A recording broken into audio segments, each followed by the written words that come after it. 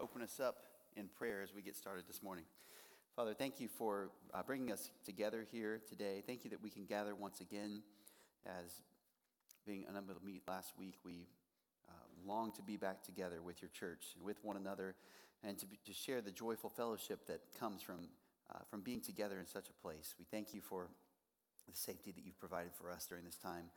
Father, we thank you that we can come and week after week study your word, that we can listen and learn from what you have to say, and that we can do so in an open way where we are not afraid, where we're not fearful that someone might be hostile toward us because we try to meet. Father, we do pray as we consider these matters that you would give us understanding and that you would help us to have wisdom in how our theology affects our practice, that we would have clarity in understanding what the Bible says about the matters of government, and that we would wisely apply those truths in our own personal practice and in our practice as a church. And we pray that you would give us great insight in doing that. God, help us to respond to one another in ways that are faithful, that are loving, that are gracious, kind, full of conviction and truth, and that are honoring and pleasing to you. And we pray that you would use this time to bring that about. All this we ask in Jesus' name. Amen. Okay, so we are back this morning talking once again about government and the Christian life. And what we began to talk about 2 weeks ago, and then were interrupted last week by the snow break, was government and eschatology. Government and eschatology. I want to resume that this morning. When we talk about eschatology, we are talking about the study of last things, the doctrine of last things that are still to come. Eschatology comes from a word that includes the Greek word for last or final or end times. And so that's what eschatology is. It's just that. It is the study of things that are to come, or things that are in the future, things that are at the end. And this has a lot of impact upon the way that we interact with and view the government. So this is what I want to talk about this morning, is how those things actually play out in our lives. Before we do that, just a brief review, and we should have a chart here that we went over last time. Again, just want to emphasize that this is broad, general. This does not exactly represent every single person who holds to any of these views, but I presented to you 4 major views. You should be able to see them up there. I'm not sure if you can read them all from the distance that you're at, but the 3 basic eschatological views people have would be premillennial, amillennial, and postmillennial. And I've also added a distinction among 2 premillennial groups or camps or theologies, because it does make quite a bit of difference in certain expectations about the future, and in particular the way that people generally will play out their political convictions or their governmental convictions if they fall into one of those different premillennial camps versus the other. So that's why we have 4 up here as well. And I think, as we talked about last time, just because somebody says that they are premillennial, they don't necessarily mean the same thing as you saying that you're premillennial, or the other way around. So these 4 views, dispensational premillennialism, historic premillennialism, amillennialism, postmillennialism. You say, what is that about? They all have to do with something with regard to the millennium, or in Revelation chapter 20, the account of a time period of 1,000 years. 1,000 years that is promised, where Christ will reign on the earth. And this is stated Revelation 20 verses 1 through 6. And there are different views that people will take about what that prophecy means, what this 1,000-year reign of Christ means.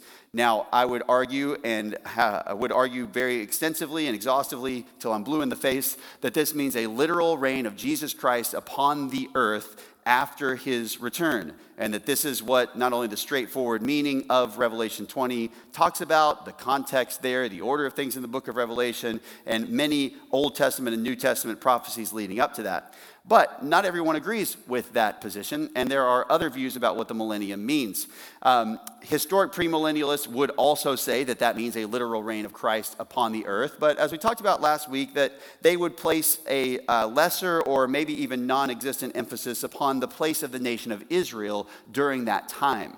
Whereas a dispensational premillennialist would say not only is Christ going to come, reign for 1,000 years on the earth before the eternal state kicks in, but that also that's when all the promises to Israel about the land and their national blessing will be ultimately fulfilled after they respond to the Messiah, and there will be a geopolitical blessing given to the nation of Israel, which is currently unrepentant toward God. The historic premillennialist will place less emphasis on that, maybe even none at all, might even say that the promises to Israel are fulfilled in the person of Jesus Christ, and therefore kind of being in Christ by union with him by faith really gets you all of those blessings in a spiritual sense, and you don't have really much of anything to worry about as far as the needing to fulfill those any further for Israel to receive those promises, because they would say, again, many of them, that Christ is the true Israel, and so being in him is how you get those promises, not through some geopolitical fulfillment. I would argue to some degree there is a both and to that. Would not agree as far as they go with saying that Christ is the true Israel and the fulfillment of all of those things. But nonetheless, there is some truth in Jesus being spoken of in the way as the one where all the promises are fulfilled in him. And yet there are specific details yet to come that I would argue that only dispensationalism accounts for. Okay, so these are views that would say that there is still a 1,000-year reign of Christ yet to come in the future after he returns. The other views, amillennialism and postmillennialism, would not say that. The amillennial view would say basically that there is no literal 1,000-year period, that we are now in that kingdom of Christ's reign, and that the way that he reigns on here and now is through the church. That the kingdom is basically tantamount to the church, that when you're in the church, then you're in the kingdom. And so you are under the reign of Christ in that way. Now, there is a larger reign of Christ, if you will, over all things, and there is a functional reign of Christ that he's going to bring about, they would say, when he returns and just immediately ushers in an eternal state that is different than now. No 1,000-year period in between, just there's the age here, and then there is the time when Christ comes, and he is going to physically restore all things at that time. But they would say there's no future fulfillment for a nation state of Israel in a geopolitical sense, and that we are not looking for that physical kingdom in this world at all in any way, even after he returns. Instead, we have a spiritual kingdom here and now, and then there is a kingdom that is universal that is yet to come once Christ returns. That would be the amillennial view in essence. And then just to review the post-millennial view, post would mean saying Christ returns post, after the millennium, meaning that we are kind of in the time now where Christ's kingdom is growing and spreading, and that the influence of the gospel is to take root and to spread throughout the nations, as the church is sort of the fulfillment of the kingdom as it grows and grows and grows during this time. It's similar to amillennialism in the sense that they would not say that Christ comes back and then sets up 1,000 years, but it is different in that it places a higher value upon the things that are going on in this world here and now, the earthly institutions, and kind of not only an expectation, but sometimes a little bit more of an obligation to do something about that in these earthly institutions here and now, whether government or schools or culture or what have you. And that'll vary person to person among the postmillennial camp. But the idea is basically, no, we're not just in a spiritual kingdom. Nations matter. This earth and this world matters. It's just that they see it here and now, as opposed to a dispensational premillennial would see it on the other side of Jesus coming. So when Jesus returns, we would think and we would teach as part of our church's doctrine that Christ is going to do all of that kind of stuff once he returns, and that he does care about the nations, and he is going to fulfill these promises to Israel, and he is going to bring in his kingdom. The postmillennialists would say, no, we are kind of involved in bringing that about here and now. And that is building, and that's when the time when Jesus is going to be doing those things. And we don't wait for that to come and just kind of leave that all to him, but we are his agents here and now to sort of bring that about. So those are some of the distinctions functionally, and you can see in the chart anything here about with regard to Israel and so on. If you want more detail and to walk through that, you can get the recording from a couple of weeks ago, and I'm glad to answer any questions that you may have after you go through that. For this morning, what I want to do is just to pick up on that and to think about this. How does eschatology influence your views on culture, government, society, and so on, and interacting in the world? If you hold one of these positions, how does that impact your particular view. Now, is there any way where you guys have seen this? I just want to throw this out there because I'm going to walk through each position and give you some ways that I have either seen this or some potential pitfalls that we might have if we hold to any of these views. But where have you seen eschatology, that someone has held an eschatology, a view of the end times or a view of where we're at here and now with regard to the kingdom? How has that impacted their particular actions in the world toward government and so on? Yeah, Ryan.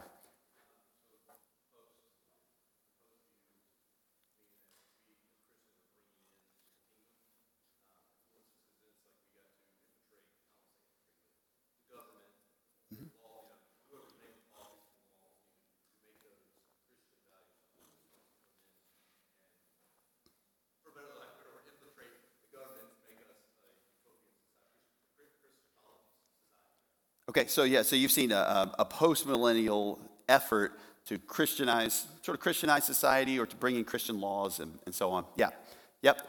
Okay, good example. Yeah, what else? Yeah, Daniel.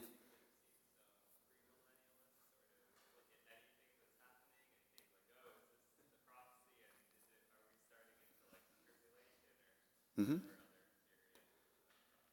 Yeah, so premillennials can often look at, this event is happening. Is this the beginning of the future stuff that's coming? Is this Antichrist? Is that Antichrist? Is this the return to the land that's spoken of in the Bible? There's a lot of, and I think one of the dangers can be what we might call a newspaper theology, where it's not just that we see a very obvious thing predicted in Scripture, but that we're constantly combing through every possible detail to find out what exactly, maybe this is it, and maybe this is it, and maybe this is it. So yes, that can be one way where that gets our attention. Yeah, Mark?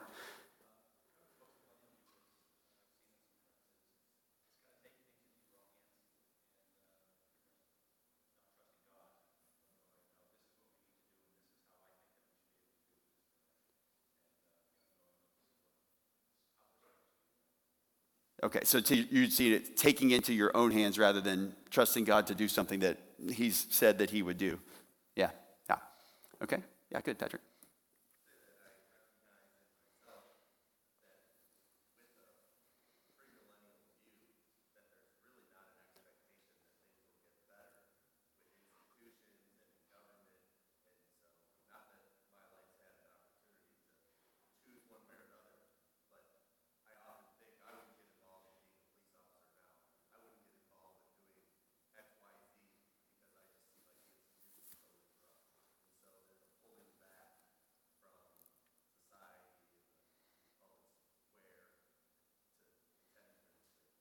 Yes.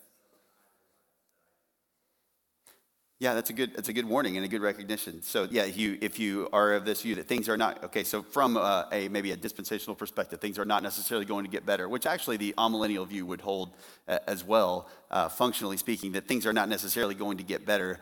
There can be kind of a hopelessness that comes, and what's the point of doing that? What's the point of being involved in anything to do with this and then just backing out? And I think that's a real thing that we actually have to answer from the scriptures and say, why wouldn't we just do that? You know, if these things are corrupt until Christ returns, then is there any value? How do we respond to that, and what do we do? And I want to talk about that, and I'm hoping to get to that this morning, but we will, as part of this unit on government and eschatology, we will talk about that. Yeah, good. Anything else? Maybe personal views where they affect you one way or another. Yeah, Mark.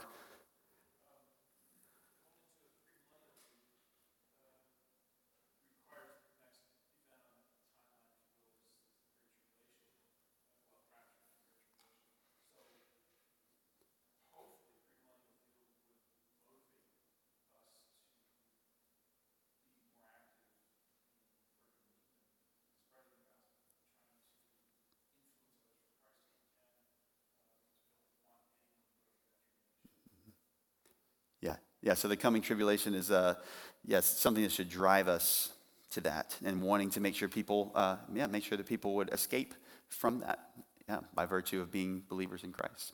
Yeah. So that would be a distinctive of a dispensational view, and in particular, a pre-tribulational, and to some degree a pre-wrath rapture view as well. But as I mentioned last time, that's a additional issue to the millennial view. Good. What else? Anything else? ways where you see this impact you or the practice of other people, other Christians?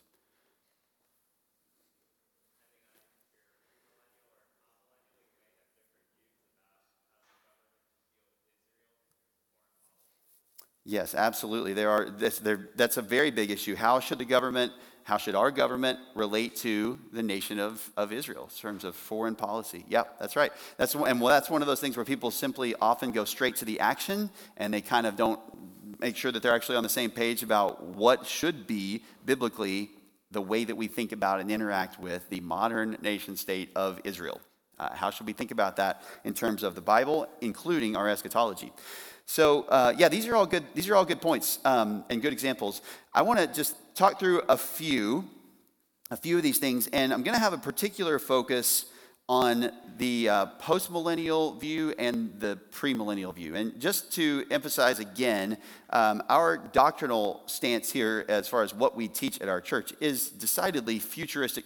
Premillennial, meaning that we would teach there is 1,000 years coming on the earth where Christ reigns after he returns, and that 1,000-year period will be the time when the nation of Israel is restored to all the things that the Old Testament promised that have yet never happened, and that there are a lot of specifics in the Old Testament that still have to come to pass, and the New Testament that have to come to pass regarding Israel, and that God keeps his promises, that there is a remnant of Israel that believes now at this time, but that is not the fulfillment of God's promises to Israel, that there is coming a time instead when they will believe en masse, and not only will they believe en masse, but that there will be a national, like a geopolitical actual entity of them as a nation, as a key player, and really in essence, the focal point of the earth as far as that stuff goes when Christ is reigning from among them in the future. So he will reign on the throne of David. He will rule the nations with a rod of iron. The nations will flock to Jerusalem. Isaiah chapter 2 talks about this. They will go to the mountain of the hill of the Lord in the last days. They'll seek wisdom from Christ. Israel will be a blessing in the midst of the earth. All of those things. So this is what we teach. This is what we believe the Bible is very clear about. I understand that is not everybody's view and certainly not every Christian's view, but we would argue very strongly for that and think that that's important. And hopefully you'll see that when you have certain eschatological convictions, it's going to push you in certain directions functionally, like in terms of government and politics and culture and things like that, to where when people say that eschatology doesn't matter that much, well, maybe relative to whether or not you believe the gospel, it doesn't matter that much directly, which is true, but at the same time, it does have ramifications. And what you think about the future and what you think about where we are now with regard to the kingdom is going to, at a minimum, is going to push you a certain direction, and it may even be a very strong controlling influence upon the way that you interact with other people and institutions in the world. So what you believe about this stuff will have an impact on how you spend your time, how you live your life, what your expectations are, what you're praying for, who you're working with, and so on. So I would encourage you that there are many reasons, including this one, why your eschatology does matter, and I'd encourage you to make sure that you are working toward understanding what the Bible says on that, and I would strongly commend to you a dispensational perspective, which would be just simply at a basic level, Jesus is coming again. He'll bring in his kingdom for 1,000 years once he returns, and he will fulfill all the promises to Israel at that time. So with regard to this, just a couple of things as far as the way that these things impact our view of government. Amillennialism would state that there is a way in which Christ rules here and now, but that is basically through the kingdom, through the church. So they would say, this is the church. Certainly that's not the full extent of how Christ reigns, but basically in this age, what we are to concern ourselves with is this is his kingdom. Like we are to build what he's doing in the world through the church. And largely speaking, I think that premillennialists could affirm that functionally in a lot of ways. But there is an emphasis then on the gospel and the church. They would say that Israel equals the church, and that we are basically the same entity as what went before Christ and the people of Israel, that has now just been fulfilled or continued in the church. That's an oversimplification, but it's the gist of it.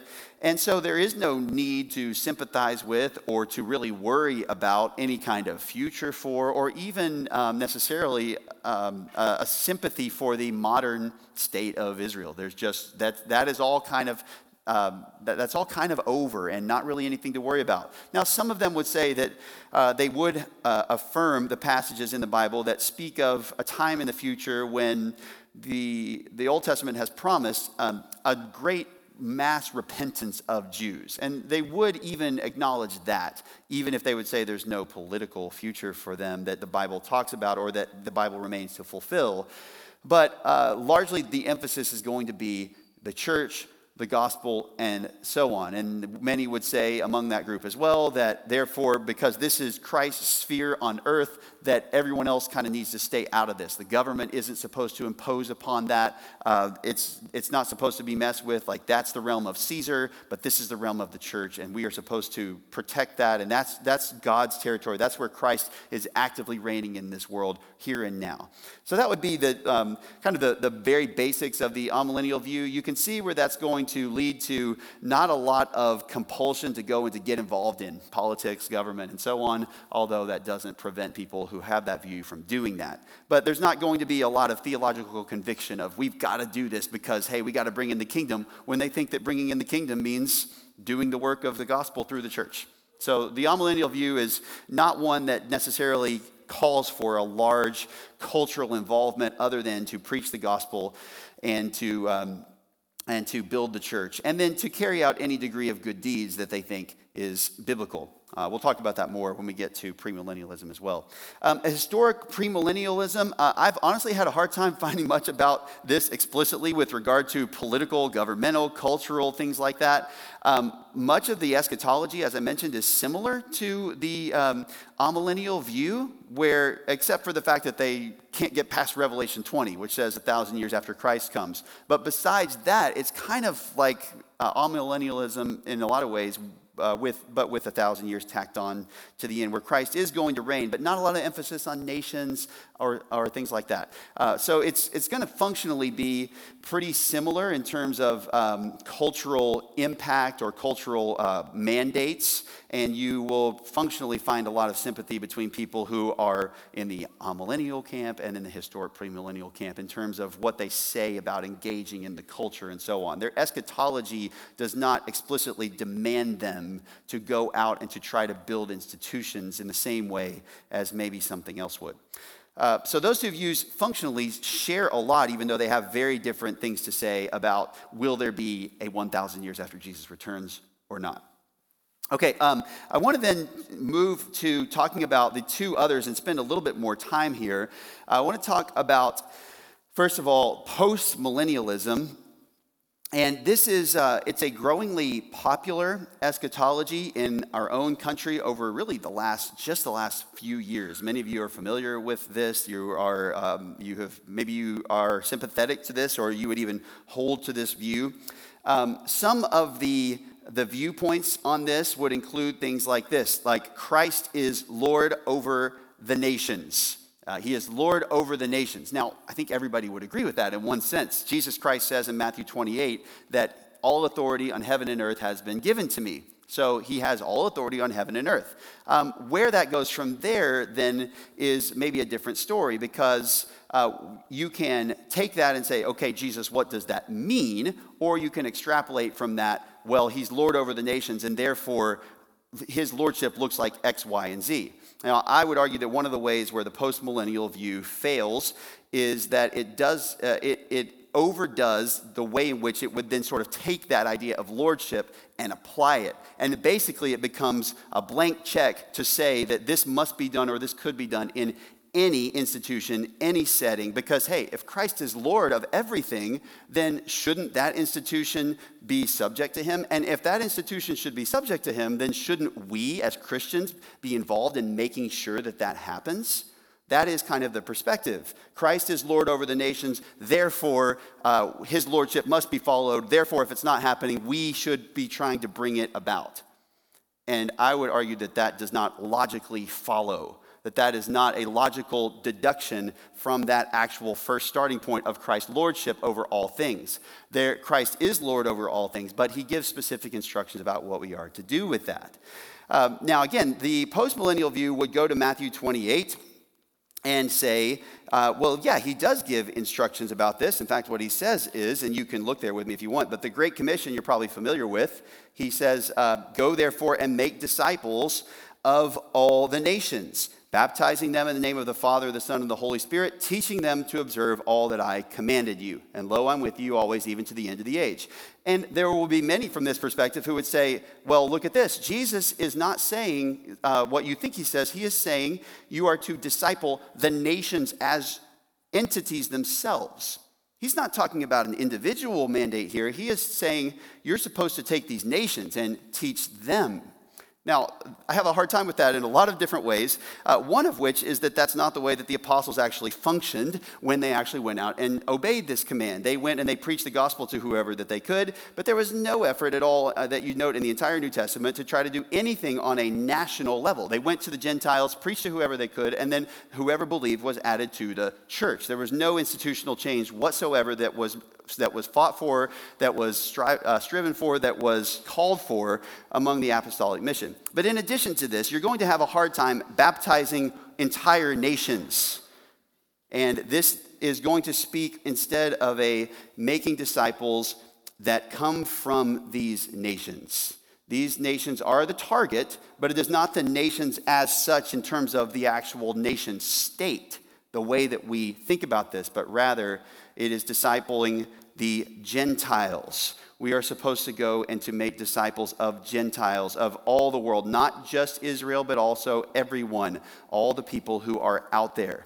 So this is the call, and this is what you see modeled over and over again in response to this in the New Testament epistles. This is what you see in the book of Acts. This is the call over and over and over and over again. It is to go and it is to preach the gospel and it is to make this happen. So this is the church's responsibility. It is not to go and to change nations as such, although there could be that impact at times as large numbers of people believe and do certain things. But it is rather that you are to go and you are to preach the gospel and you are to work as the church is told to do, to bring people to faith in Christ and to bring them to a greater knowledge of Christ and a growth in godliness in him. So these are some of the basic perspectives. There is an idea with postmillennialism that is basically what they would call optimistic, where they're saying this is what I am going to, like there's an expectation that the gospel is going to work, that people are going to grow and change, that people are going to, that they're going to respond to the gospel, and that is going to have sort of a positive leavening impact upon society.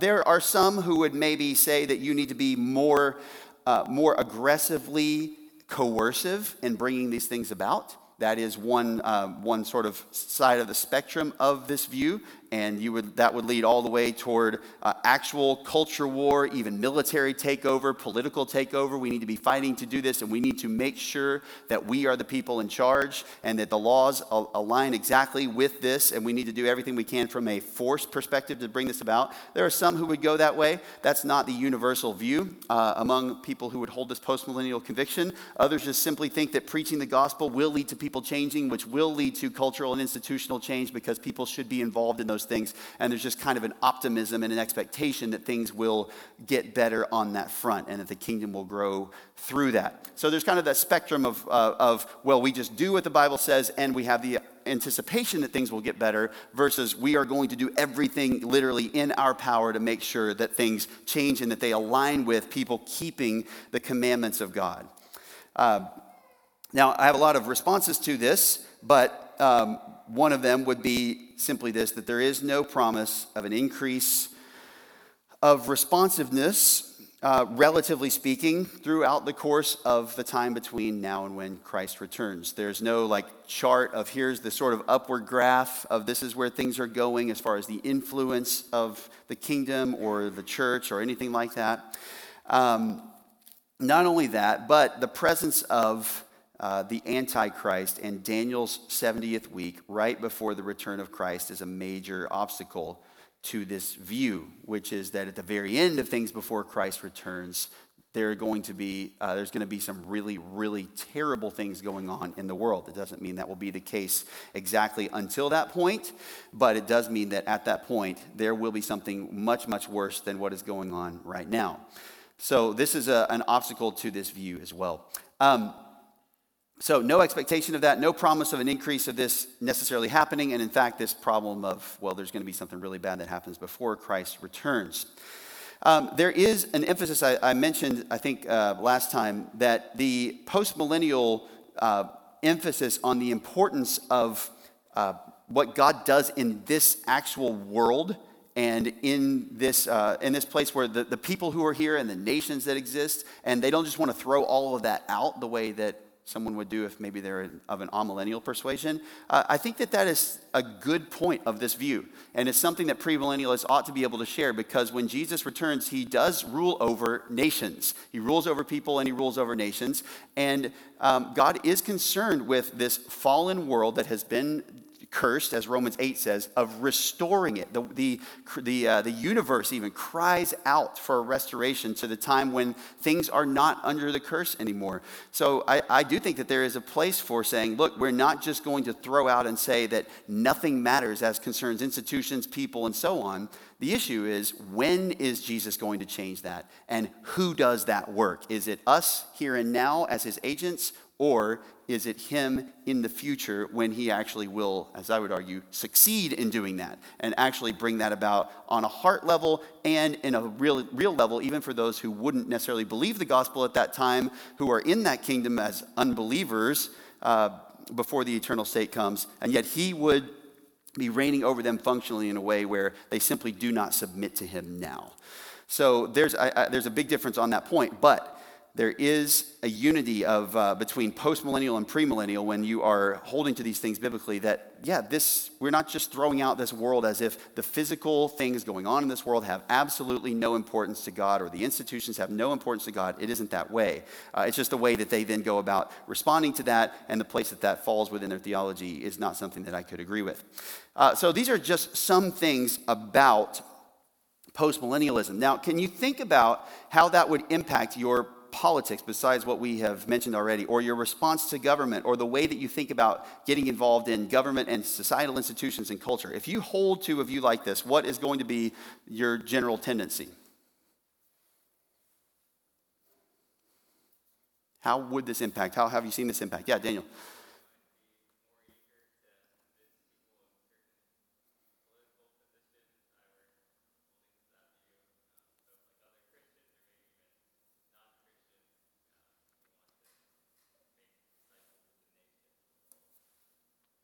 Yeah, so more eager to convince people of the need to act in those certain ways, you're saying? Yeah, with regard to government? Mm-hmm. Yeah, because you got to see that change, right? So this is where our effort is going to go here to some degree. Yes. What else? How might this impact?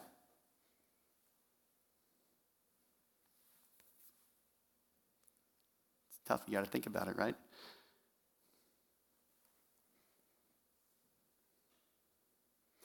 I'm going to take the other side from what Patrick mentioned earlier. If you have expectations that things are going to get better, if you're kind of optimistic that this thing can change, is that going to nudge you in a certain direction? Like, yeah, if I'm building towards something and this is building toward getting better and better, then maybe I do want to get involved in this. It's just going to pull you that way a little bit more. So certainly there is that.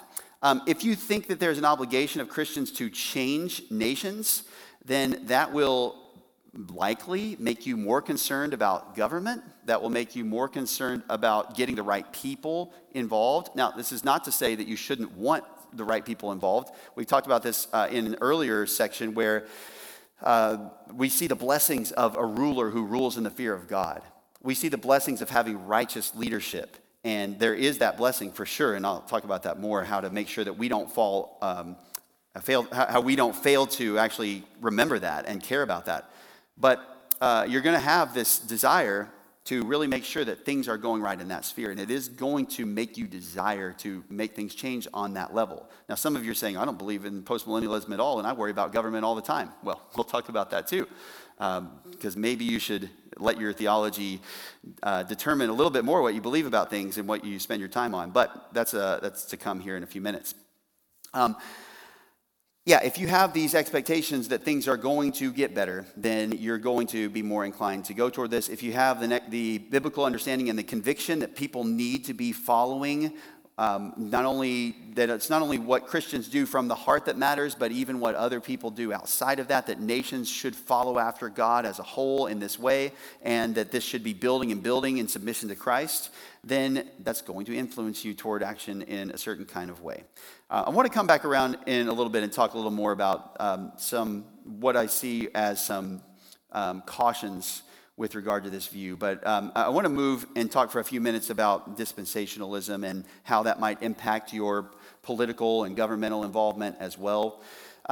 So typically when it comes to dispensational premillennialism, again, we're talking about no promise of a kingdom building or anything here and now. There is an expectation that people will believe the gospel, that there will be a church, but no promise of ups or downs necessarily one way or another. No promise of changing institutions before Christ returns, but that he will do this. And then there's a view that the last time before Christ comes is going to be the worst time on earth. So there's no expectation that we'll succeed in turning every last person or institution to Christ before he comes, and that at some point things are going to get worse. Now, one of the things that, with regard to expectations of dispensationalists, and I hear this all the time, and I think it's important that we don't say this, and I want to encourage you not to say this. We say, there's one phrase that might be okay, but then we take farther from that, and I don't think we should. So you might hear the phrase very often, things are going to get worse before they get better. Okay, have you heard that phrase before? Have you said that phrase before? They're going to get worse before they get better. Now, when it comes to a future tribulation before Jesus returns, that's very true.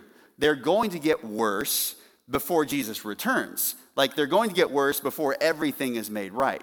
But I would argue that the Bible doesn't promise that things will get progressively worse from our own time in history until Antichrist returns. That there is no promise of that in every sense. There is a general promise that false teaching will spread and become more and more multiplied. 2 Timothy 3 says that evil men and impostors will proceed from bad to worse, deceiving and being deceived. So on a spiritual level, certainly there's going to be always more and more false religion growing, and they don't really go away, false religions. They just kind of stay and morph, and then they add and they spread and mix, and so it's not like that's going to get any better. But when we talk about circumstances and so on, I think it's hard to argue that on a lot of levels that life in many ways is not better right now than it is in some places and some times since Christ was around. I think most of you probably would not be willingly transported to another period in the last 2,000 years and another place in history if you could avoid it. We recognize that there are certain things that are better. We also know that living in our own country here and now, or at various points in its history, is probably more favorable toward Christianity than, say, living in Rome in the first century, because there was a lot of hostility there. So there are things like that where I think we just need to be cautious about saying there is absolutely a downhill, complete fall from wherever you start the clock toward the time when Jesus comes. It isn't just that linear, and it isn't that comprehensive. So if you're going to say, well, things are just going to get worse and worse and worse, and that's the way that things go in this world, I just don't think the Bible tells us that. But it does talk about the reality that things will not ultimately change until Jesus comes and makes them right. So if you are trying to change the world in a way where, yes, we're going to bring everything into conformity to Christ, and we're going to have success in making this world the kind of place the Bible talks about when it talks about the kingdom of God, I want to dissuade you of that conviction. I don't want you to think, no, I'm going to be able to do this, or we're going to be able to do this. Now, just because you're not able to do that on a grand scale doesn't mean that you shouldn't take individual actions that are righteous. We'll talk about that more in a moment. But we just need to have proper expectations. We shouldn't think that things will just get worse and worse and worse and worse and worse in every single possible way. We need to just understand what the Bible says about things getting worse before they get better and not take it beyond that. Just one more caution with that is it can lead to a kind of pessimism about anything. Again, Patrick, not to pick on you, but you mentioned it earlier. Just we can all do that. I think many of you can sympathize with this. Like, what is the point? What is the point of doing this? What's the point of what's the point of, making this kind of change or trying to do something with regard to this law or trying to make this righteous thing happen or changing this, whether it's a government agency or a school thing or whatever.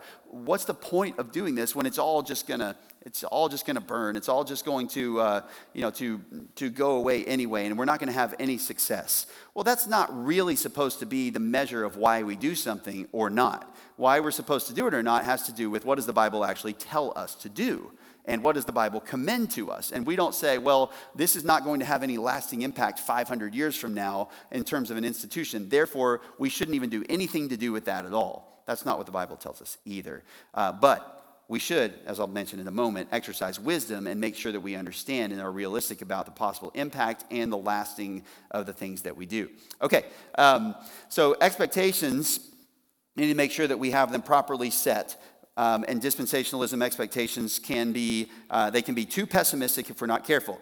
Priorities of dispensationalists would generally say if Christ is going to rule the nations himself, then why bother trying to reclaim them as institutions? And I would say that that's generally a good way to think about it, that if you understand that there is no promise of this happening until then, if you understand that one day they will all be in the hands of Antichrist before Christ returns, then yes, there's probably not a lot of point saying I'm going to build this thing that is going to last forever. But this can very often be overdone, and we can simply completely withdraw or reject things that have to do with culture or government because of a resignation to them all being destroyed anyway. But you don't do that in other areas of life. Like, you don't say, well, my body's going to be destroyed anyway, so I'm not brushing my teeth this morning. You don't say, well, this person may or may not live until Christ returns, so I'm not going to help them to get their life together, and I'm not going to help them with their health need or something. You don't think about it in that way. And so instead of that, it really needs to be a matter of prioritization and judgment and saying, well, okay, I am going to make sure that I am doing the kind of good to other people and taking the kind of activities that Scripture promotes. And that prioritizes making sure that they know the gospel and end up in the kingdom of God in heaven.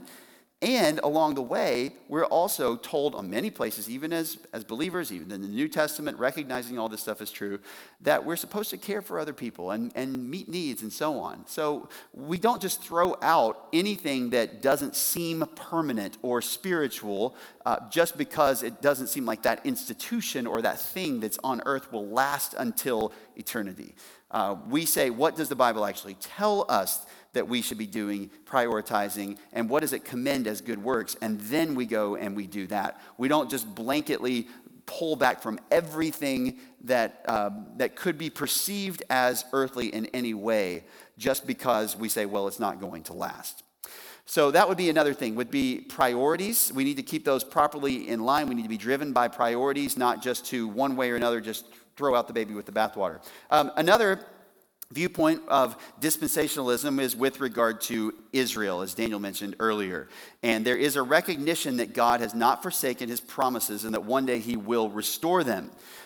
There is a danger here to this, and probably many of you already are aware of this, but there is a danger. And the danger would be, well, there are a lot of them, but one of them would be unqualified support of the nation state of Israel, the modern nation state of Israel, on the basis of what the Bible says about God's promises to them. In other words, just because they do something as a nation doesn't mean that God is pleased by it. And it doesn't mean that you individually or that the United States should support or encourage that. They actually are capable of doing things that are wrong. And that, I know, to many people, especially to more recent dispensationalists, is almost blasphemy to say that there might be anything other than complete and total universal or complete and total unqualified support for what Israel does, whether in a military sense or otherwise. But we do need to recognize that they are not a perfectly righteous nation by any means. We need to recognize that they can not only make mistakes, but also do things that are sinful, that they can do things on a governmental level that God would not be pleased by, and that the people there are, that the nation is largely, mostly unrepentant toward God, has not responded to their Messiah. This is part of why that Christ is still not here, is because there is a union of the return of Christ with the repentance of the nation, and those two things go together. And when he's not here, this is an indication. This nation is not pleasing to him. They have rejected him. So we need to keep these things in mind, and there's a way then that we can overdo support. We should recognize what Genesis 12 says, that if we curse the seed of Abraham, then God will curse us. If we bless them, God will bless us. But blessing them doesn't mean unqualified support. Even God himself sent Israel into exile. And read about the things that he let happen to them and the discipline that he brought upon them. And it's pretty rough stuff. So we don't just have to say everything that they do is fine. And there can be a tendency among dispensationalists to basically say, well, is Israel doing something in the world, interacting with other nations? Well, they must be right because they're Israel. And that's not the way it works. Now, I just want to back up and say that many times they are doing what is right, or they're defending themselves, or whatever it might be. And I'm not an expert enough on Middle Eastern government and politics to be able to tell you with any great level of confidence what specific actions are involved in almost anything to do with that. But I would just say, just be cautious that you don't immediately say, this nation is God's chosen nation, therefore they must be doing what's right. Even the Bible does not talk about that at any point in time. God is always willing to call them out when they're doing something wrong. Okay, so when we talk about dispensationalism, one of the charges against this is that, especially from the postmillennialists, is that it leads to pessimism and escapism. Okay, like we just want to get out of this world. And we just don't want anything to do with these things, and we don't want anything to do with these societies, and we just want to kind of go do our own Christian thing and not have anything to do with this world that God cares about. So let me ask you, how would you respond if someone said that? First of all, would any of you say, yeah, that's true, I actually wrongly do that? Maybe you would? Yeah, right. Okay. Mm-hmm.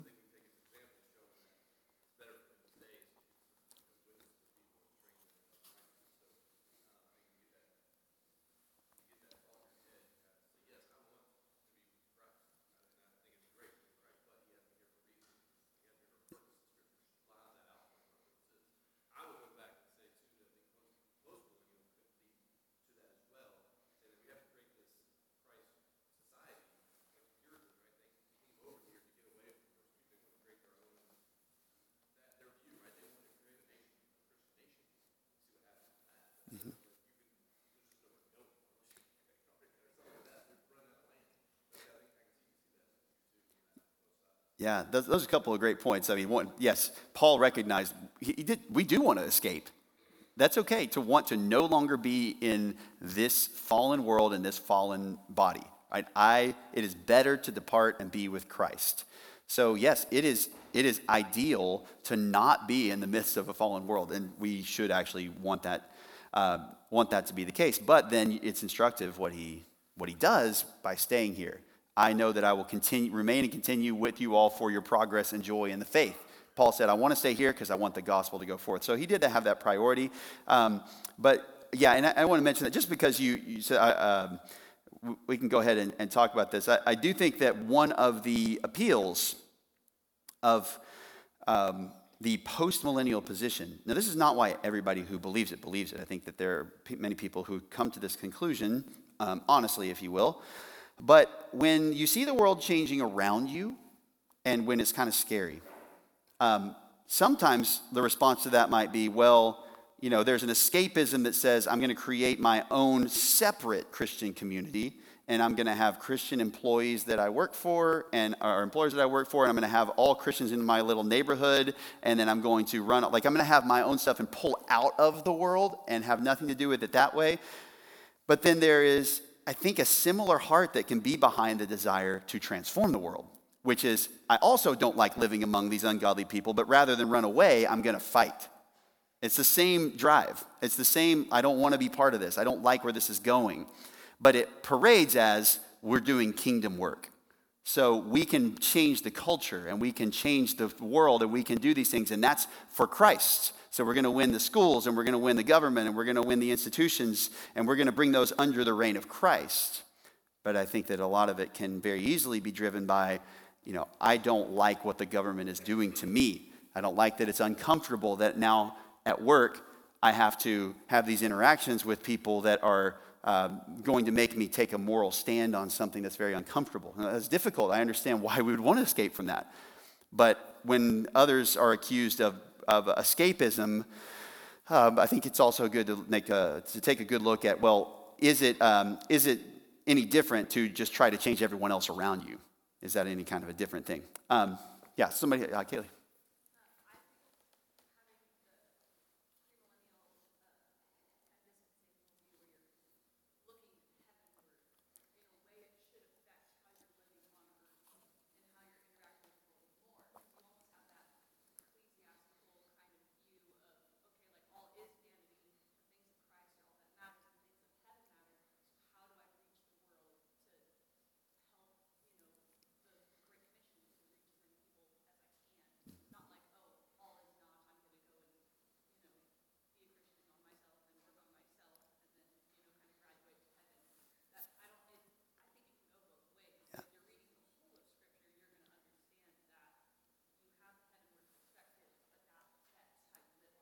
Yeah. Yeah, and it's going to drive your priorities, right? What are you trying to accomplish, right? If you understand that your future is heavenly, that your life is not going to be here forever, then it's going to change the way that you act. Yeah. Well, let me go through a couple of things. How would we make the case that we are not escapists or pessimists or just being driven by this if we hold to a premillennial position? If we think Christ's kingdom is not here and now, but that it is coming and he's going to bring that, how do we then interact in this world? How do we interact in this world? Well, Kaylee's already mentioned one of these things, which is we're preaching the gospel. This is what we're going to do. So this is the baseline. Beyond that, is there any biblical instruction for us about what is the value of doing things beyond just literally walking around preach the gospel all the time? Well, I just want to go through a few things quickly, and I think I have a slide for this. It's case for non-escapism. Biblical command: let us do good to all men. Galatians 6:10. While we have opportunity, let us do good to all men, especially to those who are of the household of faith. Okay, what that good consists of is going to be driven by Scripture, but there is a statement of just let us do good to all men. So we don't say, well, there's nothing's going to last in this life, and so hey, I know you need help, fixing your mailbox, but is that going to make a difference in going to heaven or not? No, you help your neighbor with your mailbox, right? Those kinds of things. Let us do good to all men. The reality of living in the world. That 1 Corinthians 5 verses 9 and 10 says, in essence, it's impossible to go out of the world or to escape from interacting with unbelievers. So how are you going to do this? Even if if you're not preaching the gospel to them at that moment, there's a way in which you've got to interact with them. How are you going to go about doing this? So you need to think about that. How do I treat them? And there are ways the Bible describes about how to do that and how to interact with them, and that matters to God. Seeking godly leaders matters. How we go about it, we may differ in terms of what effort we put in or even who we think is a godly leader, but 2 Samuel 23 is clear that it's a blessing to people when someone rules in the fear of God. So it's okay for that to take place even in a fallen world. We should care about righteousness. 2 Peter 2:8, Lot was provoked when he was in Sodom by the sin that he saw around him. We should care about that. We can't just say, well, that doesn't matter, I'm hardening my heart to that. But when that's going on around him, there's a baseline of being provoked and of not being happy about this. So when you look around and you say, hey, there's injustice going on, there's corruption, there's a lack of punishment of crimes, there's exoneration of the guilty, There is people that are not being kept safe who are supposed to be, and people who should not be protected who are being protected. When you see that kind of thing going on, you don't have to be happy about that. And if you're in a position or in a spot where that's within your sphere to be able to do something about that without compromising other things biblically, then that's something that, hey, maybe I can do something about this. And then there's obviously all the other matters about caring about everyday life. But this gets pretty vague and tricky, but let's just say, for example, how many of you, if you could, would prefer that Knox County had many more salt and plow trucks on hand as of 2 weeks ago? Would you like that? Well, okay, that's easy to say at a vacuum, isn't it? Do you know what they cost? I don't know what they cost. What would they have to drop in order to do that? What taxes would they have to raise in order to do that? But in and of itself, it would be nice if there are a lot more plows going around and clearing all the neighborhood roads. That's something that impacts your daily life. It's okay to care about that. What degree of importance do you place upon that? That's another matter. But let me talk about one more thing with that here in a second. But then, of course, opportunities for the gospel. If we're looking to preach the gospel, if we're willing to pray for peace, if we're told to pray for peace in 1 Timothy 2, if we're supposed to pray for open doors and opportunities for the gospel, then we could at least care that maybe the gospel is not quite so opposed. That if we have the opportunity to have leaders or laws or institutions that would allow for that, it's not that we should be apathetic about that and say none of that matters. Even Paul, in going through the book of Acts, used, although we don't see him trying to influence the laws themselves, but we do see how he used the legal protections that he had to make the church a little bit safer from persecution, and even to find an audience with Caesar, as he appealed to Caesar and was able to preach the gospel to the succession of Roman rulers. So there is the idea of taking advantage of that, even if we're not mandated to necessarily do anything to change that. We can at least, okay, what can we do that gives us opportunities for the gospel? All right, let me give you just one more thing here. And I have to find it, sorry. Yes, so rather than a radical escapism, or just throwing ourselves all in and saying, well, the world matters, so we're going to go all in on changing this world. A better solution would be to practice wisdom. And I want to talk about this in more expansive detail going forward when we talk about voting and kind of political involvement. But I just want you to consider that you should be mindful at all times what your activity in this present age and these institutions, what is it for? What is the purpose of what you're doing? What are you trying to accomplish by those? You should be driven by how your activity impacts the gospel and how it expresses obedience to the commands that God has given to you to do good. And there's no commandment on how much we should or should not be involved in government, politics, institutions. We just don't find that commandment either to say, thou shalt or thou shalt not. But you do have priorities that the Bible lays down. You have commands on where our hope is to lie, and then you have commands on how we are to care for other people. And if we're faithful to these things, then we can work out our own individual and church involvement in these matters in ways that are going to probably differ based on the factors and the opportunities we have in our own personal lives, but they're going to be driven by Scripture and what Scripture prioritizes. So you're saying, how does what I'm doing here in this political sphere impact whether people are going to listen to me about the gospel? How does what I'm doing in this leave time for what I need to do in terms of gospel ministry? How does doing good to this person express a changed heart on my part? How does doing good to this person, does it silence or give me the opportunity to be able to preach the gospel to them? How does living in this way or spending time in this institution give me time or not to do this? And we're not going to know those things flawlessly either. We can't necessarily even predict how our actions are going to impact that or the outcome that they're going to have. What seems like a good opportunity may turn out to be a bad one, and what seems like a bad one might turn out to be good. But the point is, that's what we're thinking. We're thinking in terms of wisdom. What does God want for us to do? What does he want us to prioritize? What has he promised and not promised? And then we put all that kind of in a blender and we say, how do we apply this in our own personal lives?